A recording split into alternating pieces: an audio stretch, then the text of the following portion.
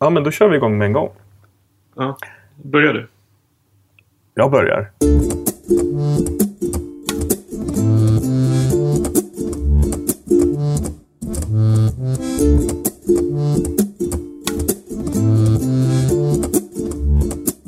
Hej och välkomna till IVA-juntan. Nu är vi tillbaks. Ja, nu är vi tillbaks. Det här blir del 2 av det som bara skulle vara en del. Men som var så spännande så att det fick bli 2 delar. För det tog tid att prata om det. Hörrni, jag heter Jakob Pansell och du heter... Johan Termenius. Ja, och tillsammans är vi IVA-juntan. Tillsammans är vi IVA. Jag såg det på... Jag var på en landskamp. Jag såg det där. De har snott det där. Aha, tillsammans är vi Sverige, tror jag. Eller något sånt där. Ja. Det är en fotbollslandskamp. Ja. De har snott det från Karolinska. Vår sjukhusdirektör har en stående slogan i alla sina mejl där han säger tillsammans är vi Karolinska. Det är ju tacksamt att häckla det. Men det finns ändå något jag gillar i det. Jag gillar det egentligen. Alltså det är klart det är lätt att häckla. Men i grunden gillar jag det verkligen. Så när det funkar så funkar det. Ja, men också vad jag tänker att det är vi som är Karolinska. Det är inte ett hus som är Karolinska. Nej. Så. Men och apropå det så jobbar vi på Karolinska. Tillsammans. Tillsammans. Men IVA-juntan är, som vi brukar påtala, inte Karolinskas röst. Utan det är våra röster och framgent förhoppningsvis även en hel del gästers röster som vi kommer höra. Vi ska försöka få in lite fler gäster här under den kommande säsongen. Och vi gör det vi gör. Vi pratar om artiklar och intensivvård och hoppas att folk som lyssnar ska låta sig inspireras att själva läsa artiklar och att fundera på dem och diskutera dem och se hur vi kan tillämpa dem i vår kliniska vardag. Exakt. Så att vi sitter ju inte här och orerar för att vi tror att vi är några experter på någonting, utan vi sitter här och orerar för att vi tycker det är kul. Och för att vi hoppas att andra också ska vilja läsa. Ja, och för att vi tänker att det kanske sätter sig lite bättre i oss också om vi pratar igenom det. Och sen så bjuder vi in. Ja, exakt så. Att lyssna. Och så vill vi jättegärna att om man lyssnar och tycker att det här är underhållande eller pinsamt eller roligt eller bra eller någonting, då får man jättegärna skänka pengar till Life Support Foundation som gör god nytta runt om i världen. Och de kan man swisha eller så kan man bli månadsmedlem och swishnumret finns i kommentaren till avsnittet. Där hittar man även länken till dagens artikel som också var förra gångens artikel. Ja, den heter by the way Patient Ventilator Dysynchrony in the Intensive Care Unit, A Practical Approach to Diagnosis and Management av Brandon Otto. Så fint. Ett all. Så fint, så fint. Och så ska vi även innan vi fortsätter säga att vi har ett soundtrack som är Blind Love Dub med artisten Jaris. Ja, dåligt. Sätt den du då. Jag har missat 2 gånger. Vårt asballa intromusiks soundtrack är ju självklart Blind Love Dub. Det är en hit som är gjord av artisten Jaris. Den låter så här.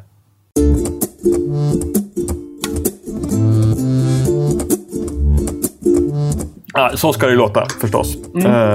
Men du, nu tar vi oss an att klippa över till fortsättningen som vi redan har spelat in. Där vi ska gå igenom. Jajamän, nu ska vi gå igenom de här olika dysynkronierna. Hur man hittar dem och vad de betyder och vad man kan göra åt dem. Och då lämnar vi med varm hand över ord och ton till oss själva.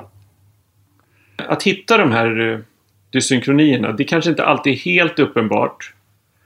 Men om man ställer sig och tittar på kurvorna och ger sig fasen på att förstå vad de står för i olika moder, Och att man också tittar rätt mycket på patientens andningsarbete. Det är jätteviktigt i det här. Då kan man faktiskt upptäcka det här. Om man ger sig lite 17 på det. För att, så här, det är viktigt. Det förlänger respiratortider och man har till och med kopplat ihop det med ökad mortalitet. Det är frågan, och det är inte säkert att det är höna och ägg, men ni fattar. Man kan ju också ha lite mer sofistikerade tekniska devices. Alltså att EDI-kateter är väl en av dem. Men man kan också ha esofagustryckmätning. Det har vi haft på några enstaka patienter. Och jag tycker det är superkul. Ja, då mådde du, va? Det är svårt att...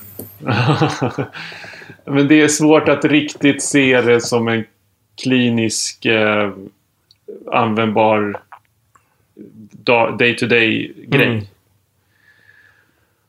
Ja, så vi kommer inte riktigt nämna det mer än att man kan liksom...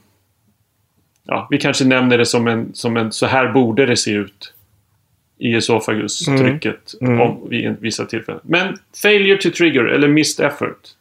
Vi börjar där. Anledningen är oftast, i alla fall enligt artikeln, autopip. Och det kommer sig av att om man har en stor tidalvolym, då ska mycket volym ut. Det tar lång tid då. Om man har en långsam uthastighet, alltså på flödet ut. Och det kan ju bero på antingen att man har en trång luftväg. Alltså antingen okkluderad luftväg av ett eller annat skäl. Eller knickad tub på ett eller annat sätt.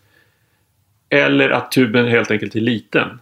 Alltså en sexans tub får man typ autopip med. Alltså det blir så. Kondensvatten i filtret på expirationskassetten är ju också... Absolut, det är en klassiker. Eller också att man har helt enkelt för kort tid att andas ut. Om man har hög andningsfrekvens till exempel. Så allt som skulle ut kom inte ut. Helt enkelt. Och det ser vi ju på... Eller vill du ta den? Hur ser vi att vi har ett autopip? Ja, men det kan man ju se på flödeskurvan. Nu ska vi se så jag tänker rätt här. Om flödeskurvan går upp till 0 innan inspirationen börjar. Eller om inspirationen börjar medan vi har ett pågående utflöde. Exakt. Det är väl en liten ledtråd, va? Det är en jättebra ledtråd. Sen kan man göra en expiratory hold, alltså mäta autopipet på våra resparia. Åtminstone man går in och håller expirationen en stund, så mäter respen vad trycket är och så får man det tillbaka. Precis, då mäter ju den hur mycket tryck som kom ut efter att den hade egentligen gett nästa andetag. Ja. Jo, men alltså bara för att man ska förstå det att luft har ingen egen vilja. Har du hört något så dramatiskt uttalande? Bisarrt. Utan luft åker från högt tryck till lågt tryck. Om det finns en fri passage. Och det åker så fort det kan. Om det är en smal passage så kommer det ta längre tid. Ni fattar. Så har man ett utflöde, då betyder det att trycket på den sidan där luften är på väg ifrån så att säga. Har man ett pågående flöde så är trycket inte lika stort. Eller då är det större på den sidan det kommer ifrån än det är på väg, än den sidan det är på väg till. Så är det bara liksom. Och därför så, men det är svårt att veta hur stort trycket är om man inte gör den här expiratory hold. Eller förlängd expiration kanske man kan säga lika gärna. Ja, det heter det nog till och med på respen. Ja. Och den kommer ju hålla i sig så länge man håller inne knappen. Eller tummen på displayen. Liksom. Men vad händer då om man nu har ett tryck kvar i lungan, ett autopip alltså, och patienten vill trigga? Och det har vi nämnt också, att först måste ju då patienten dra tills det blir 0 i lungan. Det vill säga, om det är ett övertryck, då måste den expandera bröstkorgen till den nivån att det blir först 0. Och sen kan den börja antingen sno tryck eller flöde. Om man har en EDI-kateter så skulle den kunna trigga i alla fall. Men med 0 menar du att vi kommer till pip samma nivå som pip är inställd på. Exakt. Så att om jag har ett autopip tryck. Om jag har ett autopip som gör att jag ligger på 12 i tryck och ett pip är inställt på 10, då måste jag först dra ner till 10 och sen måste jag dra ner till vad nu triggkänsligheten är inställd på. Precis. Så då måste jag åstadkomma en större tryckförändring. Ja, och om då är det externa pipet är inställt på 5 och du har 12 där inne, då måste du först ner till 5 och sen ytterligare 2. Alltså först ner 7 och så måste du skapa 9 centimeters tryck. Det är det du måste skapa för att få en inandning. Ja. Det är inte bra. Vi kommer återkomma lite till det om bara några sekunder, tror jag. Så hur vi upptäcker det här då? Dels så kommer vi ha ett autopip, det vill säga vi såg det här att expirationsflödet inte går upp till 0. Och sen så kommer man ju också se det på patienten, att den liksom försöker trigga, men det händer ingenting. Det här är ju jätteviktigt att varje gång titta på patienten, inte bara titta på respen. Så det är så vi upptäcker. Vi kommer också se kanske hack i kurvan. Nu händer något här. Ska jag se. Fast bara på Word. Vi kommer se hack i kurvan. På tryckkurvan kommer det bli då små gropar. Och på flödeskurvan kommer det bli små toppar. På expirationssidan. Den bilden kan jag lägga ut. På expirationsdelen av flödeskurvan. Kan du se det framför dig? Jajamän. Ja. Så blir det små att den liksom försöker andas in där.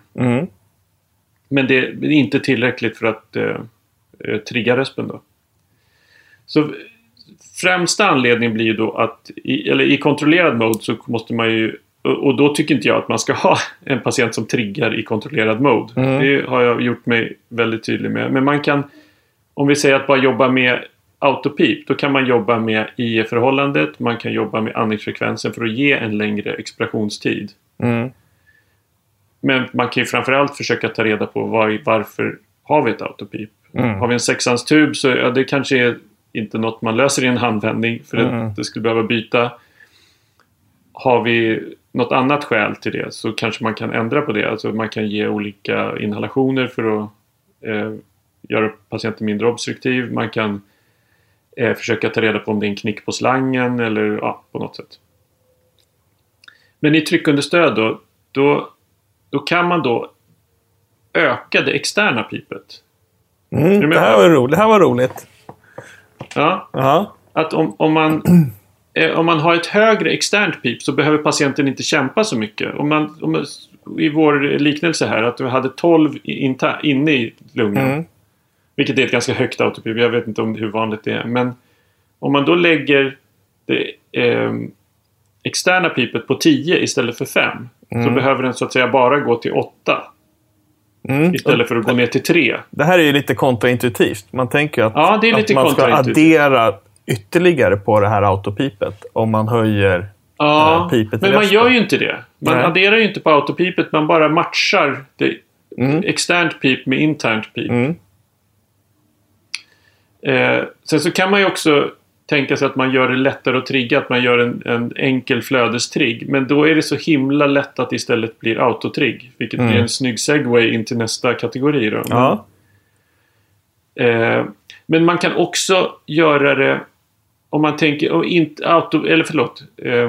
missed effort som inte beror på autopip. Det finns ju andra. Och då kan jag tänka mig att man jobbar med att minska sedering och minska analgetika. Och minska tryckunderstödet. För då minskar man ju en eventuell överassistans av patienten. Att patienten har en ganska slapp drive. Och som då kan stimuleras bättre av ett eller annat skäl. Alltså att man tar bort dämpande effekter som överventilation, som lite för mycket analgetika, lite för mycket sedering. Och då blir det tydligare. Men sen kanske man ibland också faktiskt måste göra det lättare att trigga. Om vi har en patient som har fått en väldigt svag andningsmuskulatur till exempel. Efter en lång intensivvårdstid. Då kanske man måste göra det lättare för dem att trigga. Och sen så successivt göra det svårare att de får träna upp det där igen. Kan man tänka så? Det tror inte jag. Jag tror att man i så fall ska hjälpa till mer på andetaget. För det jobbar inte att trigga. Det jobbar att hålla i andetaget, tror jag. Okej. Det man också i så fall kan göra är att minska pip. För att flytta diafragman lite högre upp. För den är starkare, när den har bättre utgångsläge, så att säga. När den redan är nedåtpressad så är den svagare. Just det. Så jag tycker inte att vi ska... Eller så här, om man har en patient som absolut supertydligt triggar och det är jättejobbigt för den att andas. Då finns det som ingen anledning att det ska vara jobbigare för den att trigga. Om den redan kämpar, då kan jag tänka mig att göra det lätt att trigga för att få andningen snabbt. Men det kommer vi in lite på flödes dysynkroni.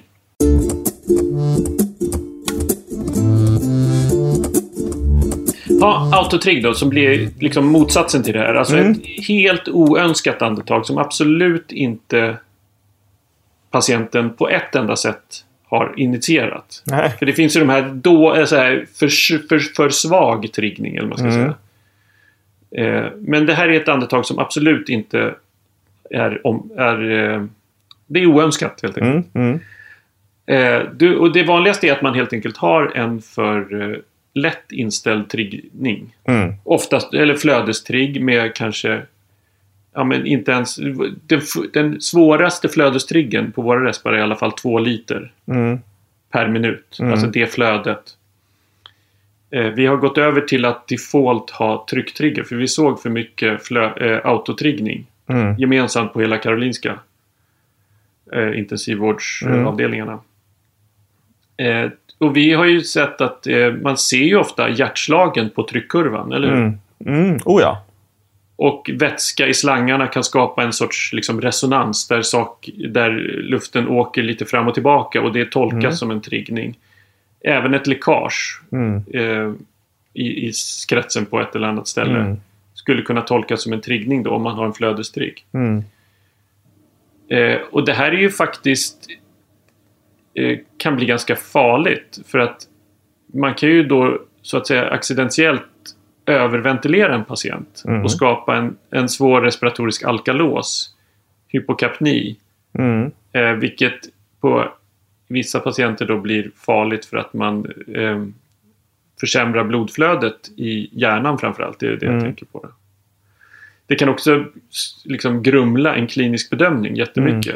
Jag tror vi har nämnt det tidigare, att vi har ju sett hjärndöda patienter trigga. Som ligger i tryckunderstöd. Och alla säger, nej, det är så konstigt.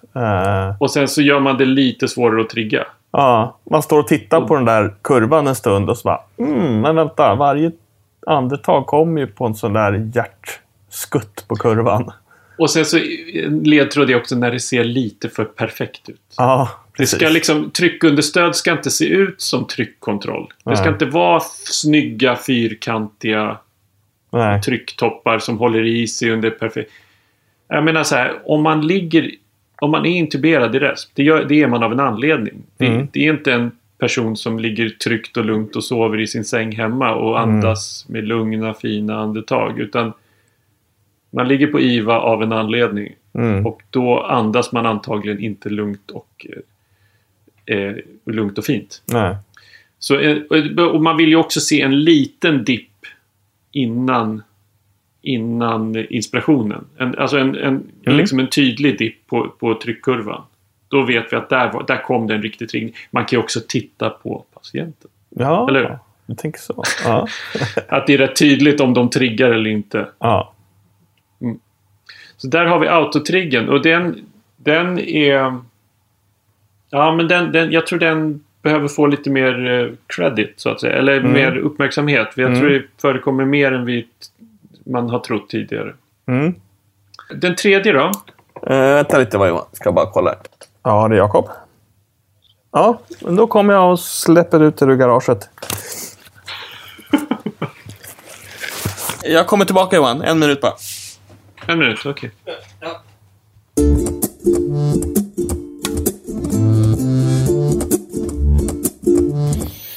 Skulle släppa ut mina svärföräldrar i garaget bara. Har du haft dem där? Det var... Men det är ändå fint av dig att släppa ut dem. I allra högsta grad i egen intresse. Ja, men nu får ni komma ut. Ja, precis. God morgon, här är... Ja, det lät ju lite illa det där. Att jag skulle släppa ut dem i garaget. Du förstår vad jag menar. Ja. Jag behövde hjälpa dem att låsa upp garage så att de kunde komma ut. Med sin bil.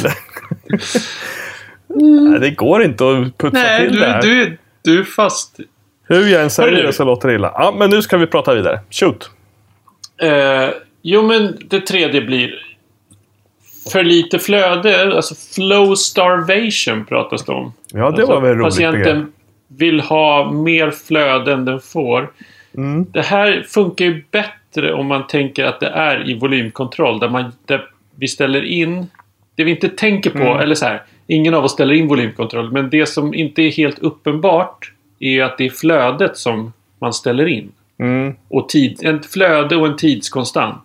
Det ger ju en volym. Det ger ju en volym. En konstant volym liksom. Man ställer in ett konstant flöde som den ger under en viss tid. Men är inte det här då lite grann som en patient i tryckunderstöd som får för lite lite tryckunderstöd? Precis. Det är därför jag tänker att vi smyger in tryck här istället. Ja. Och tänker oss, det är ju väldigt snarlikt.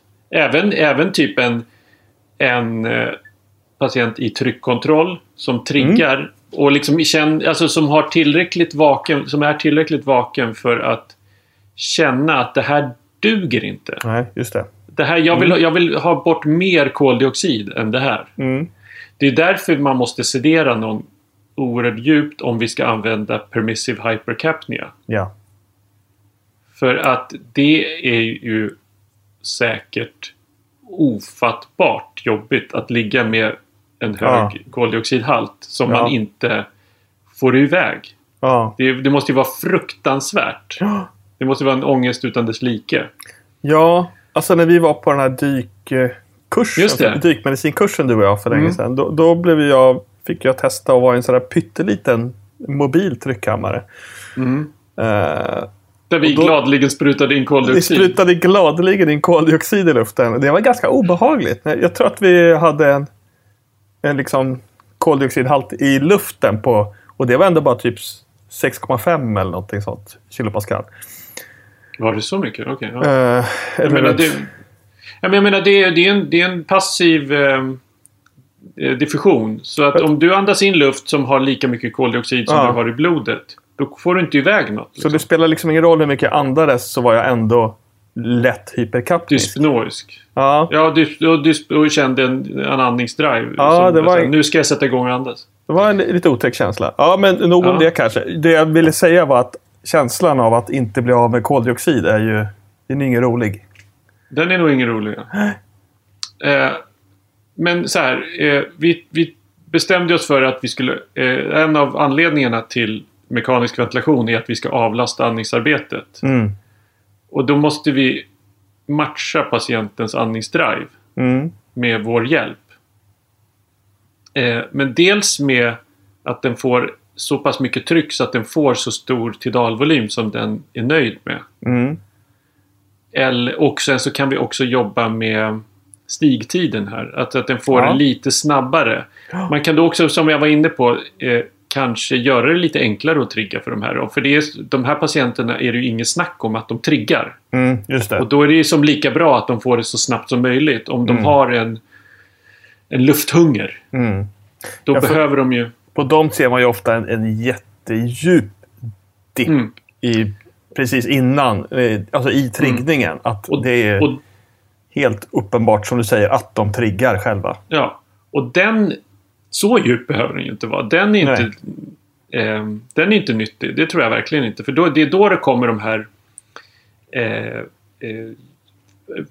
det är så ockult pendelluft att de drar, det är så trögt att få in luften från den nya luften, så de kommer dra från apikala delar ner till ventrala delar, eller förlåt, till dorsala delar.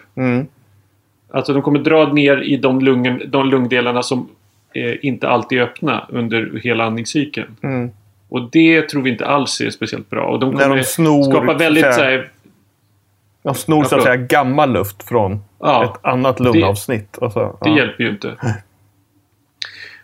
Så om vi inte hjälper till tillräckligt, då kommer vi dels patienten tröttas ut i andningsmuskulaturen och till slut orsaka faktiskt diafragmaskador på alltså att muskeln till slut funkar för dåligt.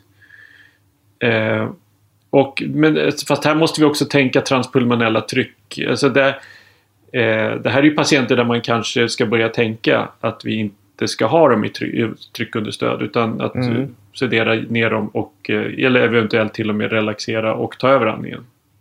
Men de kommer också konsumera mer syre om de har ett vigorous respiratory work liksom. Och så kommer de ju då uppleva den här dyspnén. Och det vill vi ju inte att någon ska uppleva. Nej. Tror jag. På andra änden av det spektret, om man ska komplicera det ännu mer, så har vi ju de som där vi faktiskt i princip tappar syresättningen om vi relaxerar dem och tar över andningen, för att de behöver sin egen drive så mycket för att öppna upp tillräckligt mycket lunga och för att dra blod från höger kammare genom lungcirkulationen, så att de får en mycket sämre att de blir respiratoriskt kraftigt försämrade när vi relaxerar dem och tar över. Det såg vi en hel del covid-patienter där vi hade det problemet. Men då är det ju såklart jätteviktigt att göra vårt allra bästa för att matcha deras drive då, i tid och i flöde eller i tryck, hur man nu uttrycker det. Här har vi då det här P01 som vi har haft ett avsnitt om som en liten indikator på att vi ligger rätt i tryckunderstödet. Lite roligt förresten. Jag har fler och fler kollegor tycker jag som tar upp P01. Och när man går förbi och att det liksom bubblar upp i samtalet, det tycker jag är roligt. Ja, det är jättebra. Det är en sån himla... Den har vi ju gratis så att säga. Det är inte en ny slang in så att säga. Det är inte en ny mätare. Den finns där. Ja. Vare sig vi vill eller inte så att säga. Så den är gratis. Ja. Och sen så i viss mån kan man ju faktiskt se... Alltså man kan ju inte bedöma compliance i tryckunderstöd. Är vi överens om det? Ja. Att eftersom patienten flyttar sin diafragma så vet vi inte är det respen eller patienten som drar in luft. Men compliance kan bli ett mått på... Det är ett grumligt mått. Och man ska nog inte sitta på siffrorna. Men det blir ett mått på hur mycket patienten drar. Är du med på det? En jättehög compliance, 150 eller något sånt där. Alltså en sån siffra på respen antyder ju att patienten drar väldigt mycket. Just det. Den får så här orimligt mycket betalt för varje centimeter vatten vi trycker på med. Som respen ger, precis. Då betyder att det där dolda som patienten gör är väldigt mycket. Ja, det är absolut inget... Man kan inte titta på siffran så att säga. Alltså den exakta siffran. Men kanske trenden. Kanske liksom åt vilket håll det lutar så att säga. Sen kan man ju förstås kolla med EDI-kateter och esofagus monitorering här, alltså esofagus tryckmätning, för att se om det är en kraftig drive, alltså ett högt EDI-värde eller en kraftig tryckswing i esofagus, så hjälper vi nog inte till tillräckligt. Sen kan vi förstås också antingen hjälpa till tillräckligt mycket med respen, eller också kan vi dämpa driven med farmaka helt enkelt. Eller behandla orsaken om vi har om vi har ett sjukdomstillstånd som vi måste behandla på ett eller annat sätt. Så kan vi ju dämpa det genom att ge olika läkemedel. Men vi kan också helt enkelt dämpa andningsdriven med opiater och sedering. Eller till slut ta över helt. Men vi har tjatat nog om det tror jag. Att jag är för att man ska ta över andningen i ett tidigt skede på riktigt svåra patienter. Något som vi såg på sena covid-patienter, det var att de ville ha väldigt långa andetag. Ja. Vi kommer till det lite senare, men alltså att de ville ha flödet, de ville ha det under lång tid, och det var nog att lungorna var väldigt stela, så att de blev liksom fulla tid. De hann inte riktigt expandera till dit de ville under tiden som respiratorn gav trycket. Just det. Så de på något sätt höll andan. Vi kommer till det, till hur man ska, det är den tredje tidpunkt eller aspekten då, när ska den cykla av? Just det, precis.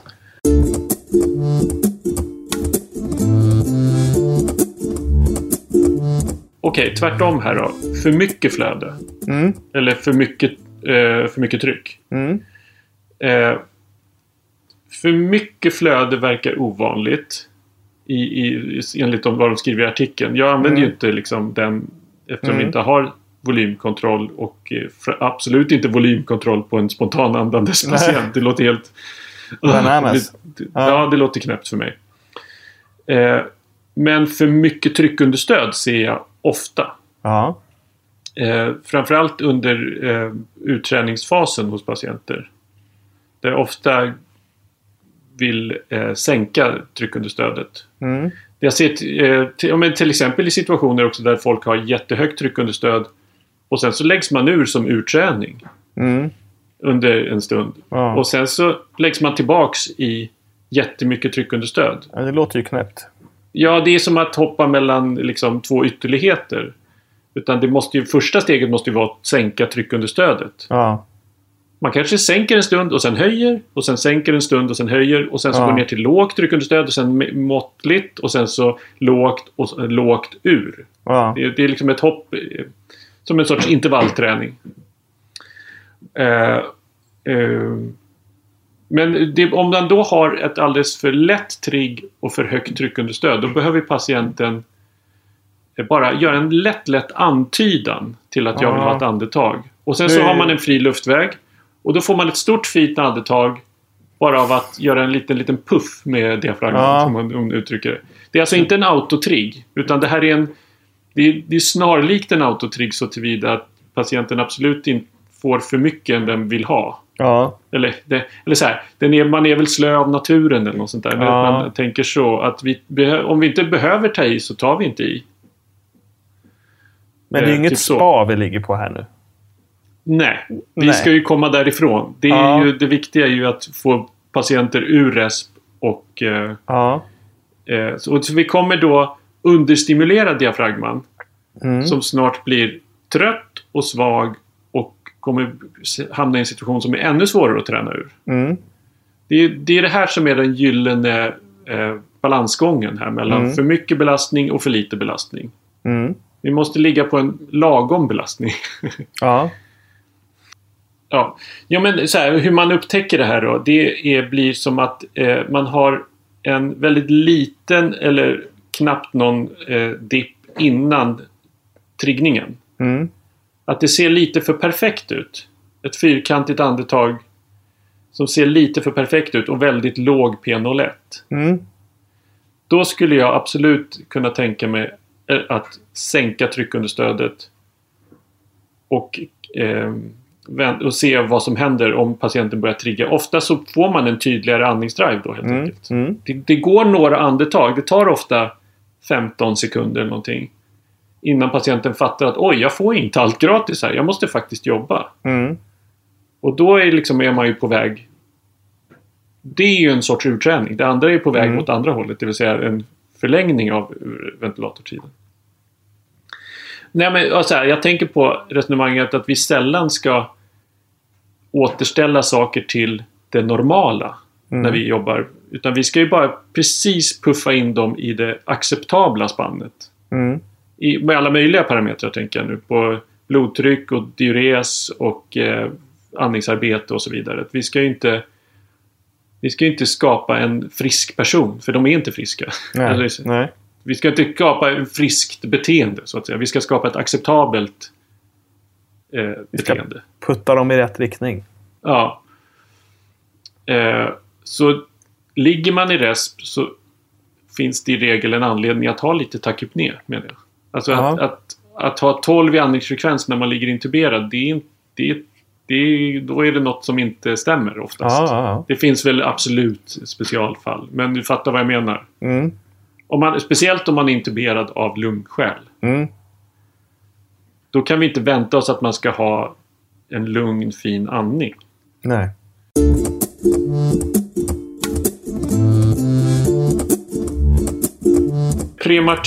Prematurt avslut. Ja, prematur avcykling. Det vill säga att respens i-tid, alltså inspirationstid, är kortare än den som patienten hade tänkt sig, så att säga. Ja, om man nu ligger och tänker på... nu har du slutat andas in. Ja. Fast patienten vill fortsätta andas in. Även i en kontrollerad mode så är det så här lång tid tänker jag ge andetag. Men om patienten är inställd på att fortsätta andas in, då blir det ju knäppt liksom. Då kommer patienten vilja ha mera. Så hur det här är något som verkligen inte alla har tänkt så mycket på. Men varför slutar patienten ge ett andetag i tryckunderstöd? Varför respen slutar ge? Ja. Vad är det som så att säga triggar respen att sluta trigga? Ja, men det kan jag berätta för dig, Johan Termenius. Åtminstone i våra respar så är det en inställning som heter inspirationsavslut. Och den är lite kontraintuitiv på ett sätt. Men det man ställer in där, det är att respen mäter liksom maxflödet in. Och sen så ställer man in, och sen så kommer ju flödet sjunka när lungan blir större och större och stelare så blir flödet långsammare och långsammare. Ser man på flödeskurvan. Och då ställer vi in vid hur många procent av maxflödet ska respen säga, nu är det nog, nu slutar jag ge luft. Och släpper ut luft istället. Och det kallas vi ställer in. Procent av peak inspiratory flow. Ja. Och då så vill vi att patienten ska ha ett kortare andetag. Då ska vi alltså ställa den högre. En högre siffra, högre procentsats. Om vi säger att vi ställer, default är den på 30% i våra respar. Om vi skruvar upp den till 60%, då kommer det bryta tidigare. För då behöver flödet bara sjunka från 100%, alltså vad det är som max, behöver bara sjunka ner till 60% av max. Medan den är på 30 som är default, då ska flödet sjunka hela vägen ner till 30% av maxflödet. Yes. Du säger det som hela vägen. Du är helt rätt i teorin. I praktiken blir det dock tyvärr så att när man är lite tachypnoisk så är det oerhört kort tidsskillnad mellan att den är på 60 eller är på 30. För den är så brant, den kurvan. Det är knappt att det är... Jag höll på att säga att det inte är mätbart. Det är klart det är mätbart. Men det är så otroligt kort från tidpunkten 60% till tidpunkten 30%, om du förstår vad jag menar med det. Så att det gör ganska liten skillnad, men det är helt rätt i teorin. Och man kan jobba med det. Sen så är det svårt att uträtta underverk. Men som sagt på covid-patienterna, de ville liksom ha längre andetag. Och då gick vi ner ibland till 1%, vilket är då det lägsta. Och det... Jag vet att jag sa det innan pandemin och jag sa det liksom i början att så ska ingen ha det någonsin. Man har inte fattat någonting om man ställer in respen så. Då har man liksom helt missuppfattat. Men jag hade aldrig sett sådana lungor. Ska vi säga. Det var väl ganska mycket saker vi sa så om innan pandemin. Ja, herregud. Jag fick bland annat bygga sjukhus på Älvsjömässan. Det trodde jag väl aldrig. Eller hur? Ja, det var några grejer som var en gång i livet. Men några grejer, jag kommer nog aldrig bygga sjukhus på Älvsjömässan igen. Men jag kommer nog ställa in respen på 1% inspirationsavslut igen. Det tror jag. För att dels så finns covid fortfarande och dels så har jag lärt mig, liksom jag tror att andra fibrotiska lungor kan bete sig på det sättet. Jag har haft jag tror fibrotiska lungor är vanligare än sjukhus på Älvsjömässan. Ja, marginellt. Men men absolut.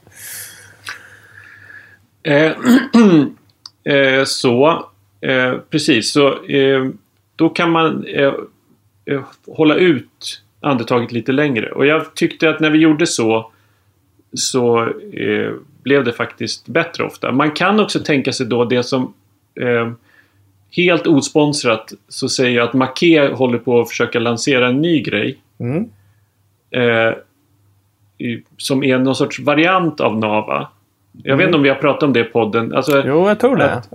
Att den triggar på EDI-kurvan och den cyklar av på EDI-kurvan. Men vi ställer tryckunderstödet. Om man inte hänger med på det så får man kolla upp det. Nej, men jag tycker det verkar vara en gyllene medelväg kanske. För att vissa patienter är inte riktigt kompatibla med... De har kanske för kraftig andningsdrive eller vi får för liksom... Det blir knäppt i alla fall att ha dem i renodlad Nava-mode. Men som med de här covid-patienterna, de vill ju hålla i andetaget mycket längre. Och det hade liksom tryckunderstöd svårt att riktigt haja, om man uttrycker det. Sen kommer en specialare som heter reverse triggering. Ja. Det försökte vi läsa en artikel om, men jag tyckte den var så otroligt marginell. Så det sorterade jag bort. Och man vet så lite om det, så det blev liksom ointressant att prata om i podden. Men det är alltså en triggning som kommer strax efter ett maskintriggat andetag. Alltså ett kontrollandetag. I kontrollerad mode. Och då på något sätt så reflexmässigt diafragman att också... Jaha, nu är det tydligen inandning som gäller. Det hade jag inte tänkt på, men nu gör jag väl det då. Jag fick ingen signal från hjärnan att göra det. Men okej, då hänger väl jag på här då. Ungefär så fritt tolkat radioteater-tolkning av diafragmans upplevelse av ett reverse triggering. Vi har sett det här, eller hur? Ja, när jag läste den artikeln så kände jag, vad kul, det här känner jag igen. Det här fenomenet har jag sett, att en patient ligger i tryckkontroll och så med väldigt så här, regelbundenhet så kommer det ett triggat andetag, ett patienttriggat andetag efter ett kontrollerat andetag. Och så lägger man över patienter i tryckunderstöd så händer det nada. Exakt. Så det är så man ser det, att det försvinner helt i tryckunderstöd. Det finns egentligen ingen äkta triggning från patientens respirationscentrum. Liksom.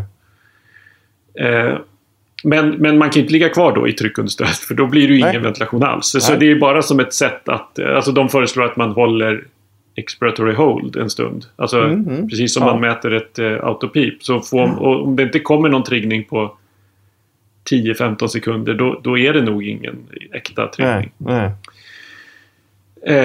De varnar då för att det blir så kallad breath stacking. Och om inte jag missförstår det helt, så är det så att säga bara ett riktigt problem om man ligger i volymkontroll. För då blir det ju som maskinen ger 500 ml och sen så triggar patienten ovanpå det. Så då blir andetaget 1000 ml. Hänger du med på? I tryckkontroll så blir det ju inte... Om man då triggar så blir det som en liten bump i kurvan bara. Det blir liksom inte mer volym av att man triggar en gång till. Eller lite mer volym, men du förstår vad jag menar. De föreslår framförallt minskad sedering. Att det här är ett fenomen som finns vid djup sedering. Där man liksom på något sätt disconnectar den äkta driven och den släpper fram någon sorts reflexmässig drive. De kallar det för entrainment. Jag ska absolut inte ge mig in på att förklara det, för det var komplicerat. Man kan till och med se det här hos hjärndöda patienter. Ja. Och det är ju en viktig tanke att ta med sig. Att det här är en reflex. Det här är inte ett tecken på en hjärnaktivitet på något sätt. Nej. Så för att komma åt det här, minskad sedering eller i värsta fall då neuromuskulär blockad, alltså relaxering. För att få bort de här, om det verkligen är ett stort problem. Så stort problem har jag aldrig sett att jag har övervägt att behöva relaxera en patient för att den reverse-triggar. Tänkte ju säga det, då måste det ju vara ett problem. För att annars så tillför man ju bara problemen med neuromuskulär blockad. Precis. man måste ju verkligen vinna något på att göra det, tänker jag. Ja, och det är kanske lika bra att vara i tryckkontroll och då kanske inte stör så himla mycket. Men i volymkontroll blir det ju ett problem, för om man helt plötsligt får 1000 milliliters till dagen. Då kommer det ju bli jättehöga tryck och det kommer, det kommer inte vara lungsnällt, så att säga. Nej. Inte vara lungproduktivt.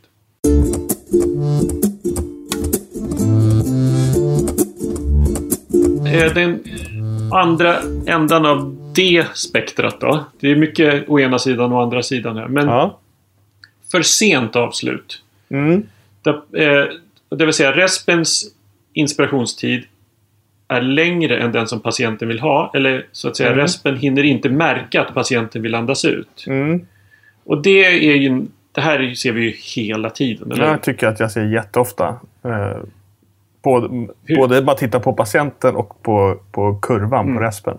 Precis, vad är det du ser på kurvan? Ja, men då ser jag att tryckkurvan går upp till inspiration och sen så innan slutet av inspirationen blir det en peak på tryckkurvan. I slutet av inspirationen blir det en peak på tryckkurvan och sen släpper den till expiration. Och då är det ju att patienten börjar försöka forcera en utandning. Så patienten trycker ut, respen trycker in och då får vi den här piken innan respen bryter. Är det en rimlig förklaring? Jättebra förklaring. Och det som är... det ska till rätt mycket att det blir... Alltså det ska vara väldigt uttalat för att det ska vara dåligt, tror jag. Jag tror inte det gör så himla jättemycket. För det finns nästan alltid vid en hög andningsfrekvens eller en forcerad andning att patienten har liksom bråttom att få ut luften för att de vill ha ett nytt andetag. Så om man då tänker sig att det finns i tryckkontroll, alltså i en kontrollerad mode, och med låg andningsfrekvens blir ju inspirationstiden väldigt lång om man har sitt 1-2 förhållande. Då blir det ett problem, men återigen, varför inte bara gå över i tryckunderstöd då om patienten har en andningsaktivitet. Men det som man kan tänka sig annars är då att dels förkorta inspirationstiden i tryckunderstöd, och det gjorde vi genom att, vadå? Ja, vi höjer avslut procenten. Procentsatsen, exakt. Ja, men snyggt. Och det har ju att göra, men varför det här varför respen inte hinner med, det har att göra med att det är 2 meter slang där. Det är mycket, det är långt mellan respen och patienten. En Navasond i det läget gör ju mycket bättre jobb om allting funkar rent tekniskt. Då klipper den ju när patienten är på väg att slappna av i diafragman helt enkelt. Precis. Så det kanske inte är det farligaste såvida inte det är jätteuttalat. Men det kan nog vara ganska obekvämt. Ja. Om vi pratar komfort. Ja. Precis. Och det är ju en av de sakerna som de tar upp här. Eller som återkommande tema i den här artikeln är att om patienten inte blir komfortabel, då ser vi en stressad patient, vilket kan leda till att vi ökar sederingen helt i onödan, när det i själva verket är respen vi skulle behöva jobba med. Ja. Och det kan ju ge liksom sekundära dåliga effekter, att vi sederar hårdare, vi får en längre vårdtid, vi får mer delirium och så vidare. Så att genom den omvägen, om man säger så, finns det ju goda skäl att jobba mycket bättre med att respen ska följa vad patienten vill ha. Ja, för att skapa en komfortabel patient. Så man kan ju tänka sig att man jobbar också med tryckunderstödet så tillvida att du hjälper patienten att inte känna den här dyspnén. Att du gör patienten nöjdare. Antingen, man kan ju också tänka sig att ge lite sedering eller lite opiat för att dämpa andningsdriven. Men man kan också tillgodose patientens behov av att andas mycket. Utan att ta i så fullt så mycket. Då kanske den kan sänka sin andningsfrekvens. Och på så vis ha längre... Det är inte lika bråttom att få nästa andetag. Då behöver den inte forcera ut det förra andetaget. Nej, just det. Så kan man tänka. Men man ska nog avgöra om det här faktiskt är ett kliniskt problem innan man liksom slår på stora trumman att det här måste vi åtgärda. Det är inte säkert att det är jättefarligt. Nej. Men om patienten ser okomfortabel ut så kan det vara en grej att jobba med, helt klart. Okej. Sen så kommer specialaren du som avrundning, som avcykling på det här avsnittet. Avcykling. Att den här topptrycksapnén, och det är en riktig specialare, men det är alltså så här, jag har inte riktigt betraktat det här som en asynkroni tidigare, men det är klart det är. Det är en sätt att där patienten och respen inte lirar. Och det är så här att om vi behöver av ett eller annat skäl ge väldigt höga tryck i respen. I volymkontroll skulle det vara att om man ger en tidalvolym som patienten inte riktigt tolererar rent tryckmässigt. I tryckkontroll att vi helt enkelt ställer in trycket för högt. Då kommer patienten, när det kommer nära larmgränsen, på våra är det 5 cm vatten ifrån larmgränsen, då kommer den slå ifrån för att inte gå upp till det här trycket som vi har sagt är farligt. Då kommer den inte ge något andetag. Och jag vet att det här har hänt på vårt sjukhus. Med liksom läskiga konsekvenser. Så det finns tillfällen där man helt enkelt behöver höga tryck. Alltså en stor obes patient som vi behöver jobba mycket med att få in luft. Det finns andra. En del tar liksom man ska blåsa då för att liksom i en situation där det är verkligen akut att vi måste få in luft. Jag kan förstå det, att det känns så här hands-on, man får känna på hur lungorna känns med handen. Jag förordar ju ändå att man själv tar ett djupt andetag och låter patienten ligga kvar i resp där vi kan kontrollera pip. Vi kan ha rätt FiO2 för patienten och istället höjer larmgränsen så att respen kan få jobba så som vi ber den att jobba. Och då vet vi hur höga tryck vi ger och vilka tidaler Precis. Vi ger. Ibland så är det kanske skönare att inte riktigt veta hur höga tryck vi ger. Men det mår inte patienten bättre av att vi har att vi jobbar blindfolded. Det är skönt att inte veta om att man gör fel kanske. Jag vet inte. Alltså, så här, i en akut situation måste man ju lösa det, absolut, jag fattar. Men det är rätt bra. Vi har pratat om det här med respirator vid HLR också. Det är lite samma. Det är också 2 fria händer och en fri hjärna som inte behöver koncentrera sig på det just hela tiden. I en situation där vi inte är hur många som helst. Så höj larmgränsen initialt och sen så få grepp om situationen, lös problemet, vad det nu är. Och sen sänker vi larmgränsen igen till vad vi accepterar. Men det här är en kort akut situation som vi ska på ett eller annat sätt reda ut. Ja, typ så.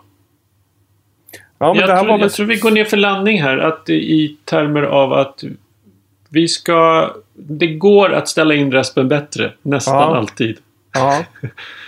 Och om man bara ger sig lite hän. Så tror jag att, och prioriterar det här lite, så tror jag att vi kan göra våra patienter en tjänst. Och vad jag vill skicka med till folk generellt, inte bara med respen utan generellt, är att titta på kurvorna och vara nyfiken på det man ser. Varför ser det ut på det här sättet? Och att börja skapa en mental bank av kurvbilder, om man säger så.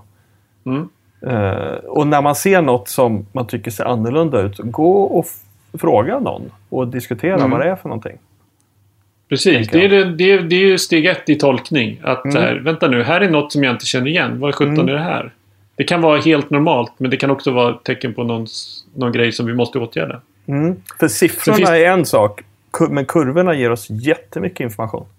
Ja, det finns ju en anledning att säkert 75% av skärmen består av kurvor. Och 25% består av siffror. Ja, precis. Verkligen. Det här var jättebra artikel som jag varmt kan rekommendera folk att läsa. Och ett kul avsnitt. Idag bestod IVA-juntan av Jakob Hansell och Johan Termenius. Och vi hörs igen.